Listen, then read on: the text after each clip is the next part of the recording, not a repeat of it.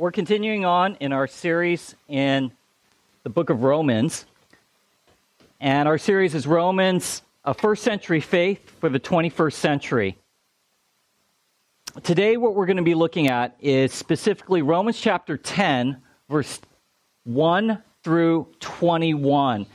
The entire chapter, and today's the title of today's message is Saving Faith and Sharing the Good News.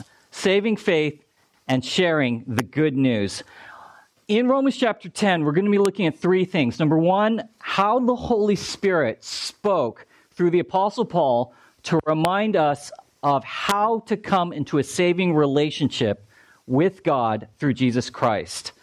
How we have a saving relationship with God through Jesus Christ. We're going to focus on that. A second thing we're going to look at is we're going to be reminded of Israel's unbelief. And third, how God wants the church to share faith with others. Before we go to Romans chapter 10, I want to tell you something I did yesterday. I went to watch a debate all day long at Concordia University. And I went to go see Ezekiel and Isaiah Chamberlain, and they were competing all day long. It was in this huge tournament where they're debating secular topics, religious topics. Darcy and Keen might join this debate group next year. And I sat through a bunch of speeches. These were all given through high schoolers. They were very impressive. And one of the things that struck me yesterday was, as I sat through these speeches, some of these high schoolers were talking about, should we fund Pakistan and if we want to see the Taliban stopped, right? These heady topics. Another topic was, should we see prison reform, or should we have more punitive measures to stop criminals? Like all of these major topics, right?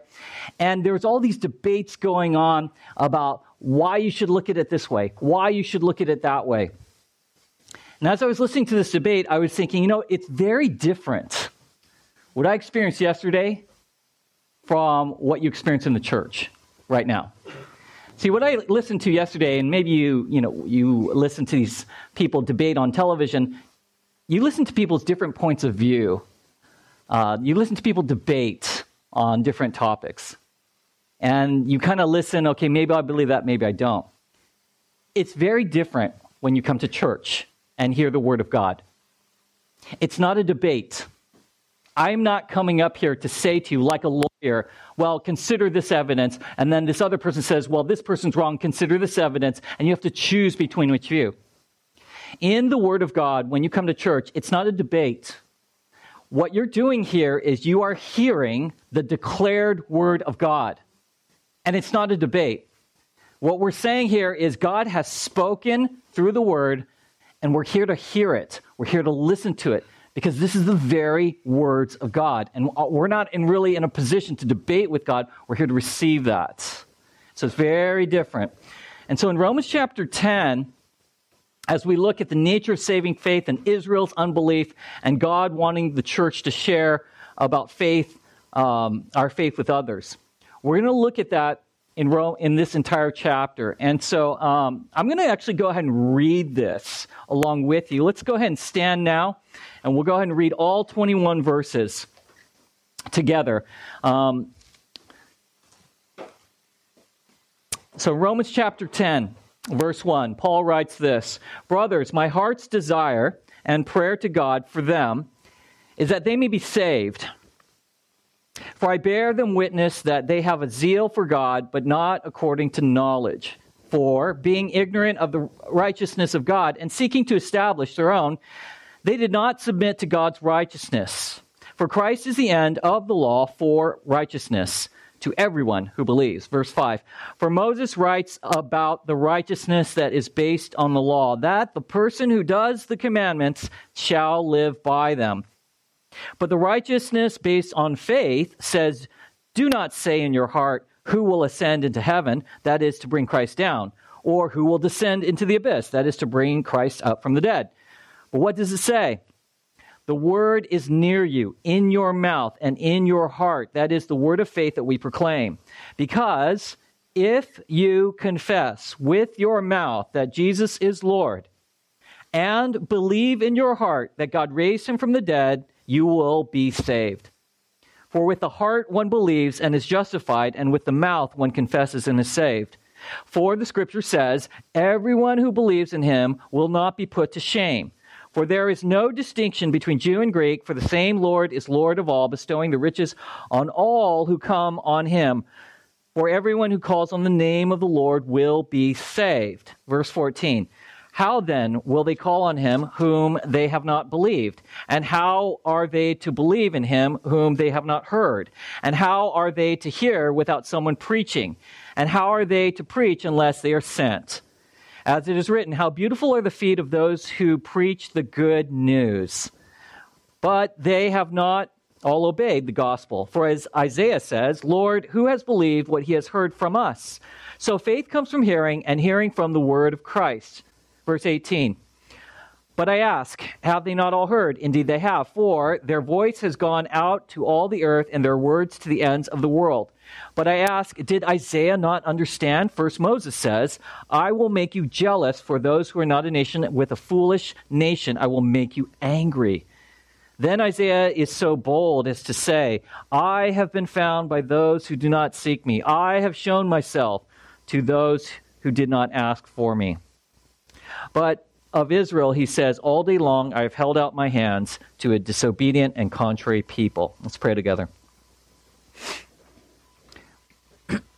Father, we who are gathered here on this Lord's Day seek to avoid the error of Israel, who were a disobedient and contrary people.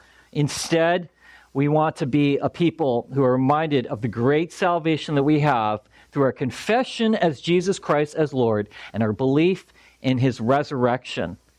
And I pray, Lord, that as we move forward, you would remind us of our great responsibility that we have, understanding that faith comes through hearing, and hearing from those who share the word of Christ. May we be those Christians. May we be that type of church that shares the word of Christ in order to see others saved, and so to honor you and bring you glory. In Jesus' name, amen. All right, you can have a seat. Thank you. Today, as we go through Romans chapter 10, I'm going to pull out several scriptures, several main points. And again, we are looking at what chapter 10 says about reminding us how to have a relationship with God in Jesus Christ, the danger of unbelief, and our responsibility to share the saving message of Jesus Christ. And so let's go to the first right here. Paul. The Apostle Paul had a desire for Israel to be saved. The Apostle Paul had a desire for Israel to be saved. When you go to Romans chapter 10, verse 1 here, he says, let's go ahead and bring that up here. Brothers, my heart's desire and prayer to God for them is that they may be saved. Let's stop there in verse 1. Who is talking? The Apostle Paul is talking. He's the man who described himself as formerly a blasphemer of Jesus Christ. He's a man who described himself in Philippians chapter 3 as a man who had grown up in the Jewish faith, excelled in Jewish culture. And he was Jewish, but he came to faith in Jesus Christ. But no, so when he says brothers here in verse 1, he's talking about me as a follower of Jesus Christ to my Christian brothers and Christian sisters. Christian brothers, Christian sisters, I speak to you. And he's saying, my heart is the Apostle Paul. Now that I'm a Christian, now that I'm a follower of Jesus Christ, my heart's desire and prayer is that they, for them, and they may be saved. Who is the they and who is the them? It is Israel. Paul is talking to the church, and he's saying, church, I have a deep desire that my Jewish brethren know Jesus Christ. And he felt this deeply. If you go to Romans chapter 9, we looked at this passage last week. In Romans chapter 9, verse 2 through 4, Paul says something very similarly. He says in verse 2, I have a great sorrow and unceasing anguish in my heart. Why? Because his Jewish brethren did not know Jesus Christ. And he says in verse 3 of chapter 9 again, I wish that I could be damned, accursed, and cut off from Christ, if only Israel came to faith. And he's kind of speaking in hyperbole. It's not really theologically correct, but he's expressing his heart. He's saying, I who know Jesus Christ have such a burden for those that do not know Jesus Christ, my Jewish unbelieving brethren, that I would be willing to give up my salvation, to be separated from Christ, to spend eternity apart from God, if it meant all of Israel could come to faith. And Paul had a heart, deep sorrow, he says, and anguish in his heart, a deep desire, his heart's desire, chapter 10, verse 1. Israel rejected Jesus. When Jesus Christ came, they recognized him as Jewish, but they said, we want a savior from the politics and economics of Rome. But they didn't want a savior for their sins. They wanted a savior from Rome, but they didn't want a savior from their own personal sins. And I wonder if there's some of us here today, and we're in the same place as Israel. We want God to save us from everything else but our sins. We want God to save us from how marriage is being defined. We want God to save us from the ugliness that some aspects of CRT can expose in our culture. We want God to save us from war. We want God to save us from racism. We want God to save us from all of these different aspects, but do we want God to save us from our sins? Israel did not. And so Israel rejected God's righteousness, and they ended up trusting in their own. In Romans chapter 10, verse 2 through 5, Paul says about Israel that they, verse 2, have a zeal for God, but it's a zeal not according to knowledge. Verse 3, they're actually ignorant of the righteousness of God, and their motivation is actually to seek to establish their own righteousness, not to submit to God's. Skip on down to verse 5. For Moses writes about the righteousness that is based on the law, that the person who does the commands shall live by them. Now, what is he talking about here, Paul? In verse 2, in verse 3, and in verse 5, he is reminding us that Israel was passionate for God, but it was a passion that was not according to how God wanted them to be passionate for him. It was an ignorant passion. It was saying, God, I worship you. God, I love you. God, I'll do anything. God, you're the center of my life. And yet they chose to define who God was and how they were going to worship God in their own way. Yeah, I think the Academy Awards, right, are happening. And you often hear celebrities come up, oh, thank you. I just give thanks to my Father, the one who's above. Thanks to God. And you're looking at them saying, well, they might be passionate about God in that moment, but they're making movies or living lives that are completely inconsistent with right worship of God. And in some ways, that's how Israel was. They gave God praise with their lips, but their hearts were far from him. And in verse 3, the motivation for this was they chose to establish their own righteousness.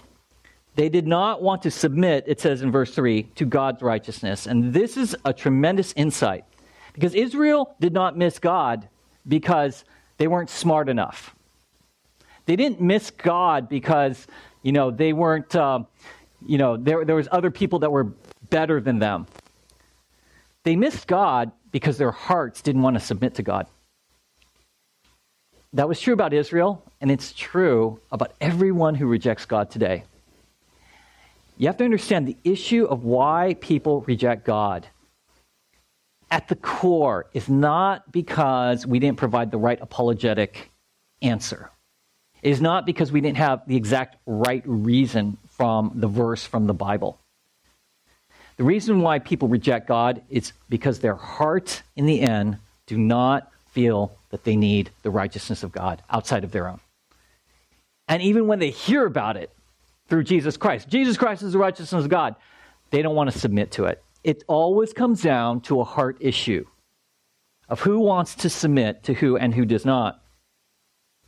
And so in verse 5, when he says that, if you are going to live by the commandments, if you're going to have your life based on the law, if you do the commandments, you're going to live by them. What does that mean?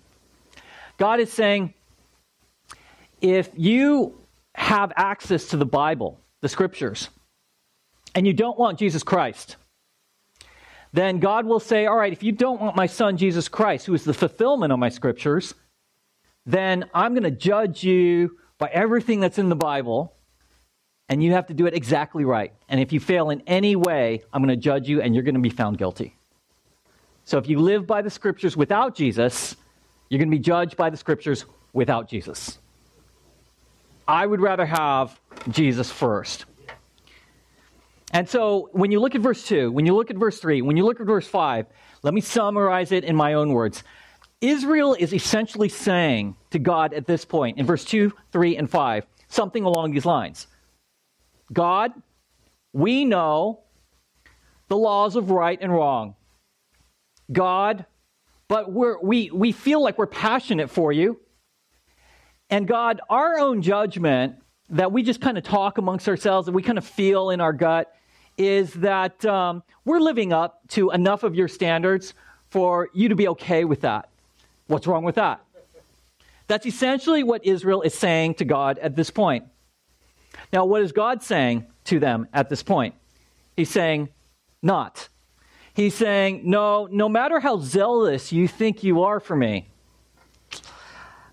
if you try to be right, follow me on this, you guys. If you try to obey my law before having a relationship with me through Jesus Christ, before believing in Jesus Christ, before choosing to follow Jesus Christ as your Lord, if you choose to follow those scriptures before you have a relationship with Jesus Christ, you are going to be punished.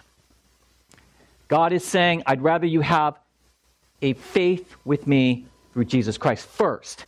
And when Jesus Christ comes into your life through the Holy Spirit, then he will move in your life to obey the scriptures. And that's essentially what is happening here. Israel did not want to make God the authority of their lives. They wanted to maintain that they were their own authority. And it always comes down to that.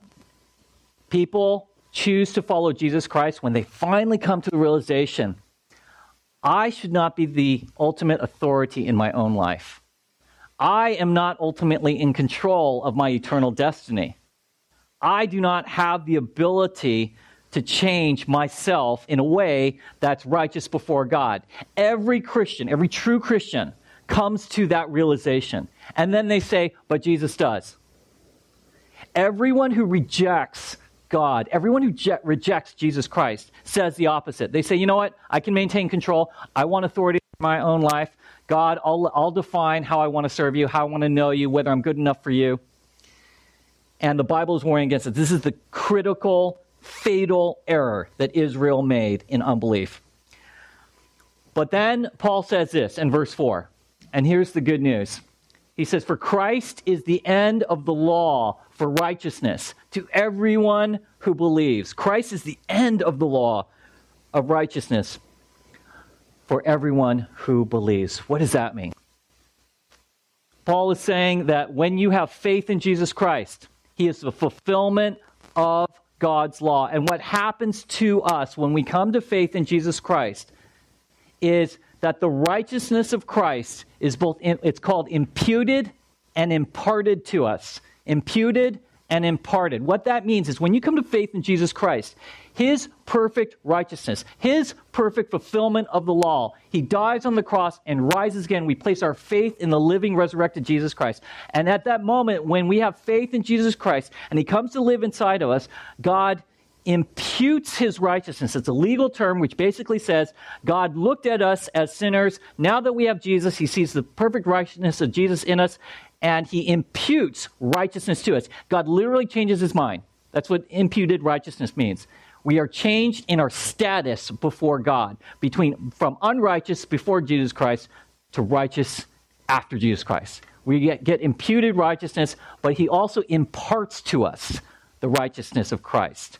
And that means that now Christ's righteousness, who lives through us, moves us towards his righteousness. God changes his view, imputation, and we actually receive the actual righteousness of Christ, impartation of righteousness. And so Christ is the end of the law of righteousness, of us trying to live out God's law on our own for those who believe. And that is the good news of the gospel. God is saying at this point, I desire that you have faith in my Son, Jesus Christ. He is the fulfillment of my law. Believe in him, and you will be in Christ as his Spirit lives in you. I, God, will now see you as righteous. Let's move on. Saved. So how do you know Christ? In Romans chapter 10, we're going to focus on verse 9 and 10. These verses lay out two important ways that you can know that you have a saving relationship with Jesus Christ, that you have truly come to faith. If you are saved, it is not because you were born into a Christian family. It is not because you just happened to say a prayer one day as a child. It is not because you feel like you do more good than bad. These do not make you a Christian.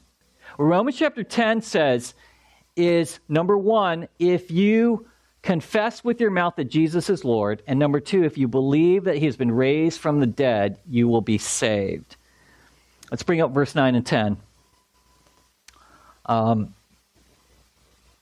Verse 9, if you confess with your mouth that Jesus is Lord and believe in your heart that God has raised him from the dead, you will be saved. Verse 10, for with the heart one believes and is justified, and with the mouth one confesses and is saved. Before Paul writes verse 9 and verse 10, he says in verse 6 through 8 earlier on, he says, essentially, you don't have to search the heavens to find the answer to salvation. You don't have to go to the depths of the earth to find the answer to salvation. There are people, most people throughout human history have searched the heavens and the earth, gone throughout the four corners of the earth, different religions, just different ways of trying to find how they can feel like they're at peace with God. And Paul and the scriptures are saying, no, you don't have to do that. You don't have to consult all the philosophers throughout human history. You don't have to look at all the religions throughout human history and trying to synthesize them all together in one. You have to read all the great literature to figure out. No, he's saying all you have to do is listen to the word. He says in verse 8, the word is near you.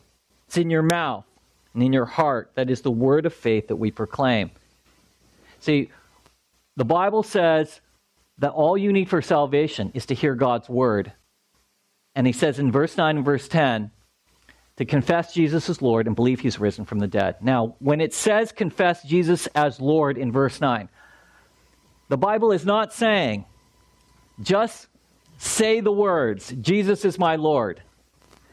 And if it's just some kind of mantra, some kind of repeating of words, that you'll be saved. That's not what it means. What it's referring to is confess comes from the Greek word homologeo.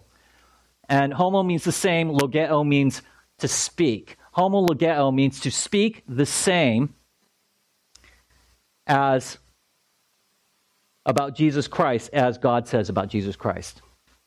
Jesus is Lord. And so when you say, I have chosen to follow Jesus as Lord, what you're really saying is, I have come to the heart conviction that money, while I struggle with it, while I need it, while I enjoy it, it's not my Lord. It's not my Lord. I've come to the conclusion that this other person, my spouse, my kid, that celebrity, whatever that is, that's not my Lord. I have also declared that Satan is no longer my Lord, because if Jesus is not your Lord, Satan is your Lord, Jesus says in John chapter 10. And I've also come, and this is perhaps the most important, I've also come to the realization, and I've come to renounce that I, myself, am no longer my Lord over my own soul. When you say Jesus is Lord, what you're saying is I'm recognizing Jesus' authority over every area of my life. Jesus is referred to as Lord over 10 times more, far more times than he is referred to as Savior in the Scriptures. And so when you say, I confess that Jesus is Lord, that's what we're saying. And you know what? Most people don't want to do that because it requires you and I to say, I give up control. I give up authority. And here's the irony, you guys. Whether you acknowledge it or not, he's already Lord. It doesn't change anything. In fact, Philippians chapter 2 says, whether you acknowledge it or not, in the end, in the final judgment, when you stand before the Lord, your knee is going to bow and acknowledge him as Lord. It's going to happen either way. So you might as well just confess him as Lord and choose to follow him here. And so that is one requirement, that Jesus is, if you got married, if you're married here, all right, it was never a situation where you stood up there at the altar and said, I take you as my husband Monday through Friday. But Saturday and Sunday, I've got these other guys in my past. Are we cool to get married? I take you as my wife, but I have these 3 other wives at the same. Nobody does that. It's ridiculous. And the same thing with Jesus. It's me and me alone at the top or nothing. And secondly, he says in verse 9 again, he says, secondly, after confessing Jesus as Lord, we need to believe in our heart that God raised him from the dead. Why is the resurrection so important? Paul said in 1 Corinthians chapter 15, if there's no resurrection of Jesus from the dead, your faith is in vain. Why is the resurrection so important? Jesus Christ died on the cross to take the penalty for our sin, and he died. But he rose again in the resurrection to defeat death. And see, death is the ultimate enemy. Because if we are not raised from the dead, the Bible says we are stuck in our sins.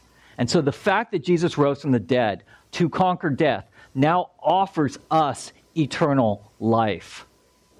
What you're saying when you say, I believe that Jesus Christ rose from the dead, you are saying this: I believe it happened, I believe he conquered death, I believe he offers life, and I believe he's alive today. And if I believe in him, I believe not only is he alive today, but he now lives in me. That's what you're saying when you say, I believe that he rose from the dead. And it says in verse 10, if you do that, you will be declared just before God, right before God, and you will be saved. Saved from what? You'll be saved from eternity apart from God, an eternity apart from God's people, and you will be saved from being in what the Bible calls the outer darkness, the place of weeping and gnashing of teeth, the place of eternal flames in the lake of fire, which we know as hell. That's a very big deal to be saved from. Right. Amen to that. And he says in verse 11 through 13 later on that everyone who calls on the name of the Lord will be saved. By Jew, by Gentile, everyone who calls on the name of the Lord will be saved. Doesn't matter who you are. Doesn't matter how long, how old you are, what race you are, if you're popular, if not, you'll be saved. You'll be saved. And so that's good news for us. Because if you look around this room, how many of us come from wildly different backgrounds? And what holds us together is Christ. And when you look around a room of the church, it's actually a really great thing. It's a very cool thing, amazing thing, blessed thing to look around at other people and say, yeah, we're kind of different. We didn't, I don't know if I might even be friends with you if it weren't for the fact that Christ has brought us together, because it reminds us that anyone who calls on the name of the Lord will be saved. And that's what God has been doing here at City Bible Church, to his praise and glory. God also wants us to testify. He wants us to testify to sharing the good news of the word of Christ. He wants us to testify to sharing the good news of the word of Christ. Verse 14 through 17. He says to Christians, if people, they can't believe, and they can't call upon Jesus if they have not believed. And they can't believe if they've never heard. And they can't hear without someone preaching. And how are they to preach unless they are sent? And stop there. Notice in all of this sequence in these scriptures, he's talking about people have to hear in order to believe. But they have to have the Word of God preached to them. They have to hear the Word of God. They have to understand the Word of God, verse 14 and verse 15. Meaning what? If we're going to share our faith, if we're going to testify to who God is in a way that offers them authentic salvation, it has to be more than just our personal testimony. It has to be more than just our clever apologetic arguments. When you're sharing your faith, you've got to give them the Word of God. Because that is far more authoritative than your testimony, than your apologetic arguments. In fact, the Bible says that the Word of God is the seed that causes salvation. And so one of the things that we try and do at this church is when I train people to share their faith, I always point them and say, I want you to be skilled at sharing about Christ from the Scriptures. And so we go through passages like Ephesians chapter 2, verse 1 through 10, 2 Corinthians chapter 5, verse 17 through 21, all of Luke chapter 15, 1 Corinthians chapter 15, verse 1 through 3. And we talk about what the gospel is, because I want them to be skilled at sharing the word. And he says in verse 15, how beautiful are the feet of those who preach the good news. Look, keep your eyes there on verse 15. It's in a quote. That's a quote from Isaiah 52, verse 7. How beautiful are the feet of those who preach the good news. That quote from Isaiah chapter 2, chapter 52, verse 7, had to do with Isaiah was talking about Israel being crushed by Assyria and by Babylon, and then returning back from Babylon to repatriate Jerusalem some 500 years earlier, 500 plus years earlier. And Isaiah was saying, how blessed are those who bring good news, that we get to go back to our homeland. We get to rebuild the walls in the temple of Jerusalem that was destroyed by the Babylonians in the 6th century BC. And he's likening that to the church. That people's walls and their house has been destroyed, much like the Babylonians destroyed Jerusalem. And you and I get to come in and say, we are the ones who bring to you good news, because the walls that the enemy has torn down, the house of your soul that has been crushed, God will rebuild. And so do you bring good news? Do you bring good news when you share the gospel? What if we saw people who do not know Jesus Christ as we kind of saw past their outer appearance, and we looked at them and say, you know what, inside this shell of unbelief is a wall that has been crushed, is a house that has been demolished. And I come to you with good news that God can rebuild what the locusts have destroyed. And so he says that we are heralds of good news. In verse 17, faith comes from hearing, and hearing from the word of Christ. Faith comes from hearing, and hearing through the word of Christ. We are not just sharing the words of the book of Proverbs. We're not just sharing the words of the book of the Psalms. We're not sharing just the words of the book of Deuteronomy. We are specifically sharing, as Christians, what? The word of Christ. Which means we are heralds of the gospel of Jesus Christ. We are not just sharing the proverbs of how to live a wise life, as beautiful as that is. We are saying, let me share with you specifically about Jesus. You know, when you go out and share your faith with other people, they're always going to have questions you can't answer. That's just the way it is, even for me as a pastor. But I point them back to Jesus Christ. And you know enough, most of you, about Jesus Christ to keep pointing them that the judgment that people have to make about faith is not about you. How many of you are insecure about sharing your faith because you feel like, you're not living this out perfectly? Well, you're not, and neither am I. But we point them away from us, and I'm not saying you can just live this immoral life. We point them to Jesus and tell them, here's the word, what the Word says about Christ. Because He is the linchpin of belief and unbelief. And so he goes on to say, I talk about Israel and the church here. Israel and the church in verse 18 through 21, our closing verses, Israel and the church. And his primary message in here is those who believe are saved, whether you're of Israel or whether you're outside of Israel. In verse 18 and verse 21, Paul says this, their voice has gone out to the ends of the earth. It's gone out all throughout the earth, verse 18. Verse 21, but all day long, God has held His hand out to Israel, but He says, number one, they've been disobedient, and number two, they're a contrary people. Verse 21. In verse 18 and verse 21, what God is saying here is that Israel had all the chances to hear about God, to hear about Jesus Christ.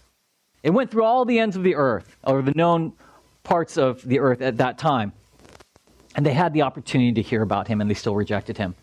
Verse 21, and why did they reject Him? It gives two reasons. Number one, they were disobedient and they were a contrary people. Again, the reason why people reject Jesus Christ does not have to do with the intellectual argument. At the core, it has to do with the state of the person's heart. At the core, if someone says, I don't like Jesus, I don't believe in Him, I reject Him, I reject what He says, what His life was about, what He teaches, what He calls me to. The core issue is always the person is holding on to a spirit of disobedience. And they just don't want to. If you're a parent and you have a child, you can make the most rational arguments to your kid about why they should do something that you have already told them dozens of times to do. And you can make complete sense in what you say. And the kid may or may not even understand it, especially when they're younger. But what happens is that it is the condition of their heart, whether they want to obey or not. It is not your rational argument that wins the day. And if you say to a kid, I'm going to tell you all the reasons why you should obey, I'm going to tell you all the logical reasons, and what will happen logically if you don't listen to what I'm saying, they won't listen. If in their heart, they're like, no, I just don't want to. I don't care what you say. I'll do what I want. Don't tell me what to do. Okay, I'm just going to be disobedient no matter what.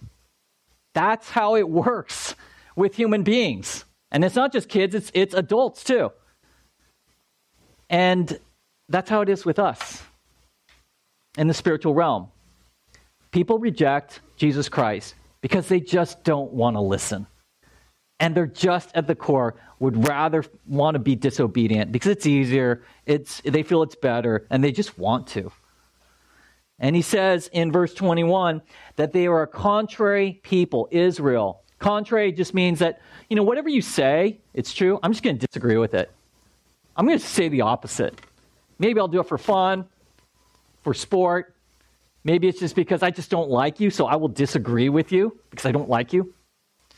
This was the core issue of why Israel rejected God. And so God said, I've given you chances all throughout the ends of the earth. You have been judged a disobedient and contrary people. You can see this all throughout the Old Testament, certainly in the Gospels. And so you go on to verse 19 here. And God essentially says, you know what?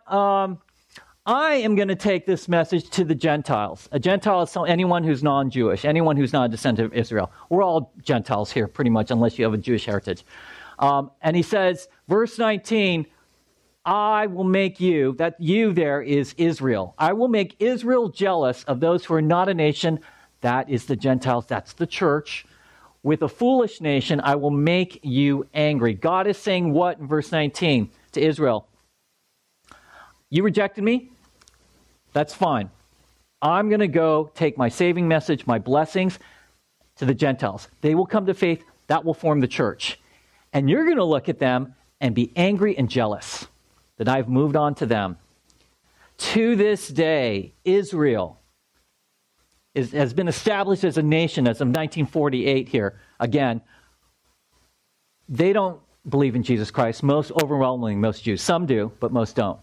And the primary reason why is because they're angry and they're jealous, they're disobedient and contrary in unbelief. That's what the Bible is saying in the New Testament. And so when you're trying to reach that person in your life that you think is unreachable, at the end of the day, we should be praying and saying, Lord, along with chapter 10, verse 1, God, would you break my heart the way you broke Paul's heart for Israel? Would you break my heart for those who don't know? You know, if you're a Christian, and you've been a Christian for a long time, most Christians lose a zeal for evangelism. That's why one of the reasons why we're reading George Whitefield. He had such a zeal for evangelistic sharing the gospel his entire life. We need to pray and say, Lord, would you give me the heart of George Whitefield? Lord, would you give me the heart of Paul for those that don't know Christ? Because sometimes, unless God gives you that heart, we don't have it. But when you were trying to reach out to those who are outside the faith, when you say, Lord, just like Israel was disobedient and contrary, filled with anger and jealousy, would you convict them of that? See, one of the best things that you can do to lead people to faith is actually just pray, Lord, would you give me a heart for this person, number one, and number two, would you convict that person of their contrary, disobedient, angry, and jealous heart? And so when you show up to share Jesus Christ, maybe they'll be open. And finally, in verse 20, he says, he's actually quoting Isaiah, I have been found by those who did not seek me, and I have shown myself to those who did not ask for me. This is God speaking. And he says, I have been found by those who did not seek me. I've shown myself to those who did not ask me. The church, you and I, we didn't ask for God. We did not seek God out. He found us. He sought us out. That is why salvation begins with God, not us. We didn't ask and we didn't seek. If you're a believer here, it is solely the result of God first initiating, drawing you to himself through Jesus Christ. Because we didn't ask, we didn't seek. In fact, Romans chapter 3 that we looked at months ago says there's no one who does good, no, not one. And so, in Romans chapter 10, as we look at this is what the Lord wants us to take away. Paul had a desire for Israel to be saved. We need to have a desire for the people in our lives that do not know Christ to be saved. We need to recognize the error that Israel made by rejecting God's righteousness and trusting in their own, as most people who will miss Christ for this reason. We need to be reminded that the way to be saved and have come to a saving relationship with God through Jesus Christ is, number one, to confess him as Lord and to believe in your heart that he's been risen from the dead. We who believe need to testify of the good news, not just of how to live a better life, but the good news of the saving relationship of Jesus Christ. And finally, we need to recognize that everyone who calls on the Lord will be saved. Amen. And so if you're here today and you do have a relationship with Jesus Christ, the Word of God, and God is saying to you through this time, the message that has saved you and the message you need to share with others is Jesus is Lord and he lives. That's it. And if you can get that message across and base your life around those two things, your life will be set on the right things. If you are not a follower of Jesus Christ today, God is saying to you, today is your day. He's reaching out to you. And he's saying, confess me as Lord. Believe in your heart that I've risen from the dead, and you will be saved. You will not be put to shame. I will receive anyone who calls upon me. Have you done that? Have you placed your faith in your own salvation for yourself by your own power? Have you placed your faith in your own salvation in some other religion outside of Jesus Christ? The Bible is saying to us in Romans 10 that that is the same error of unbelief that Israel made. And so let's learn from their error, their damning error, and let's remind ourselves of the great salvation we have in Jesus Christ. Let's pray together. Father, as we close together, thank you for this time in your word, reminding us of all the good and right things that we have in Jesus Christ. For those of us who know him, maybe we be recommitted to submitting our lives to him as Lord, knowing that in the areas that we fail and fall in, he lives through us, through his resurrected Spirit. And for those of us that do not know Jesus Christ, Lord, would you convict them of their disobedient heart, of their jealous and angry heart, of their contrary spirit away from the truth of God. And may they give their life to Jesus Christ. And so now, Lord, as we move into communion, pray you bless our time, remembering and looking forward to who you are and what you've done. In Jesus' name, amen. Amen.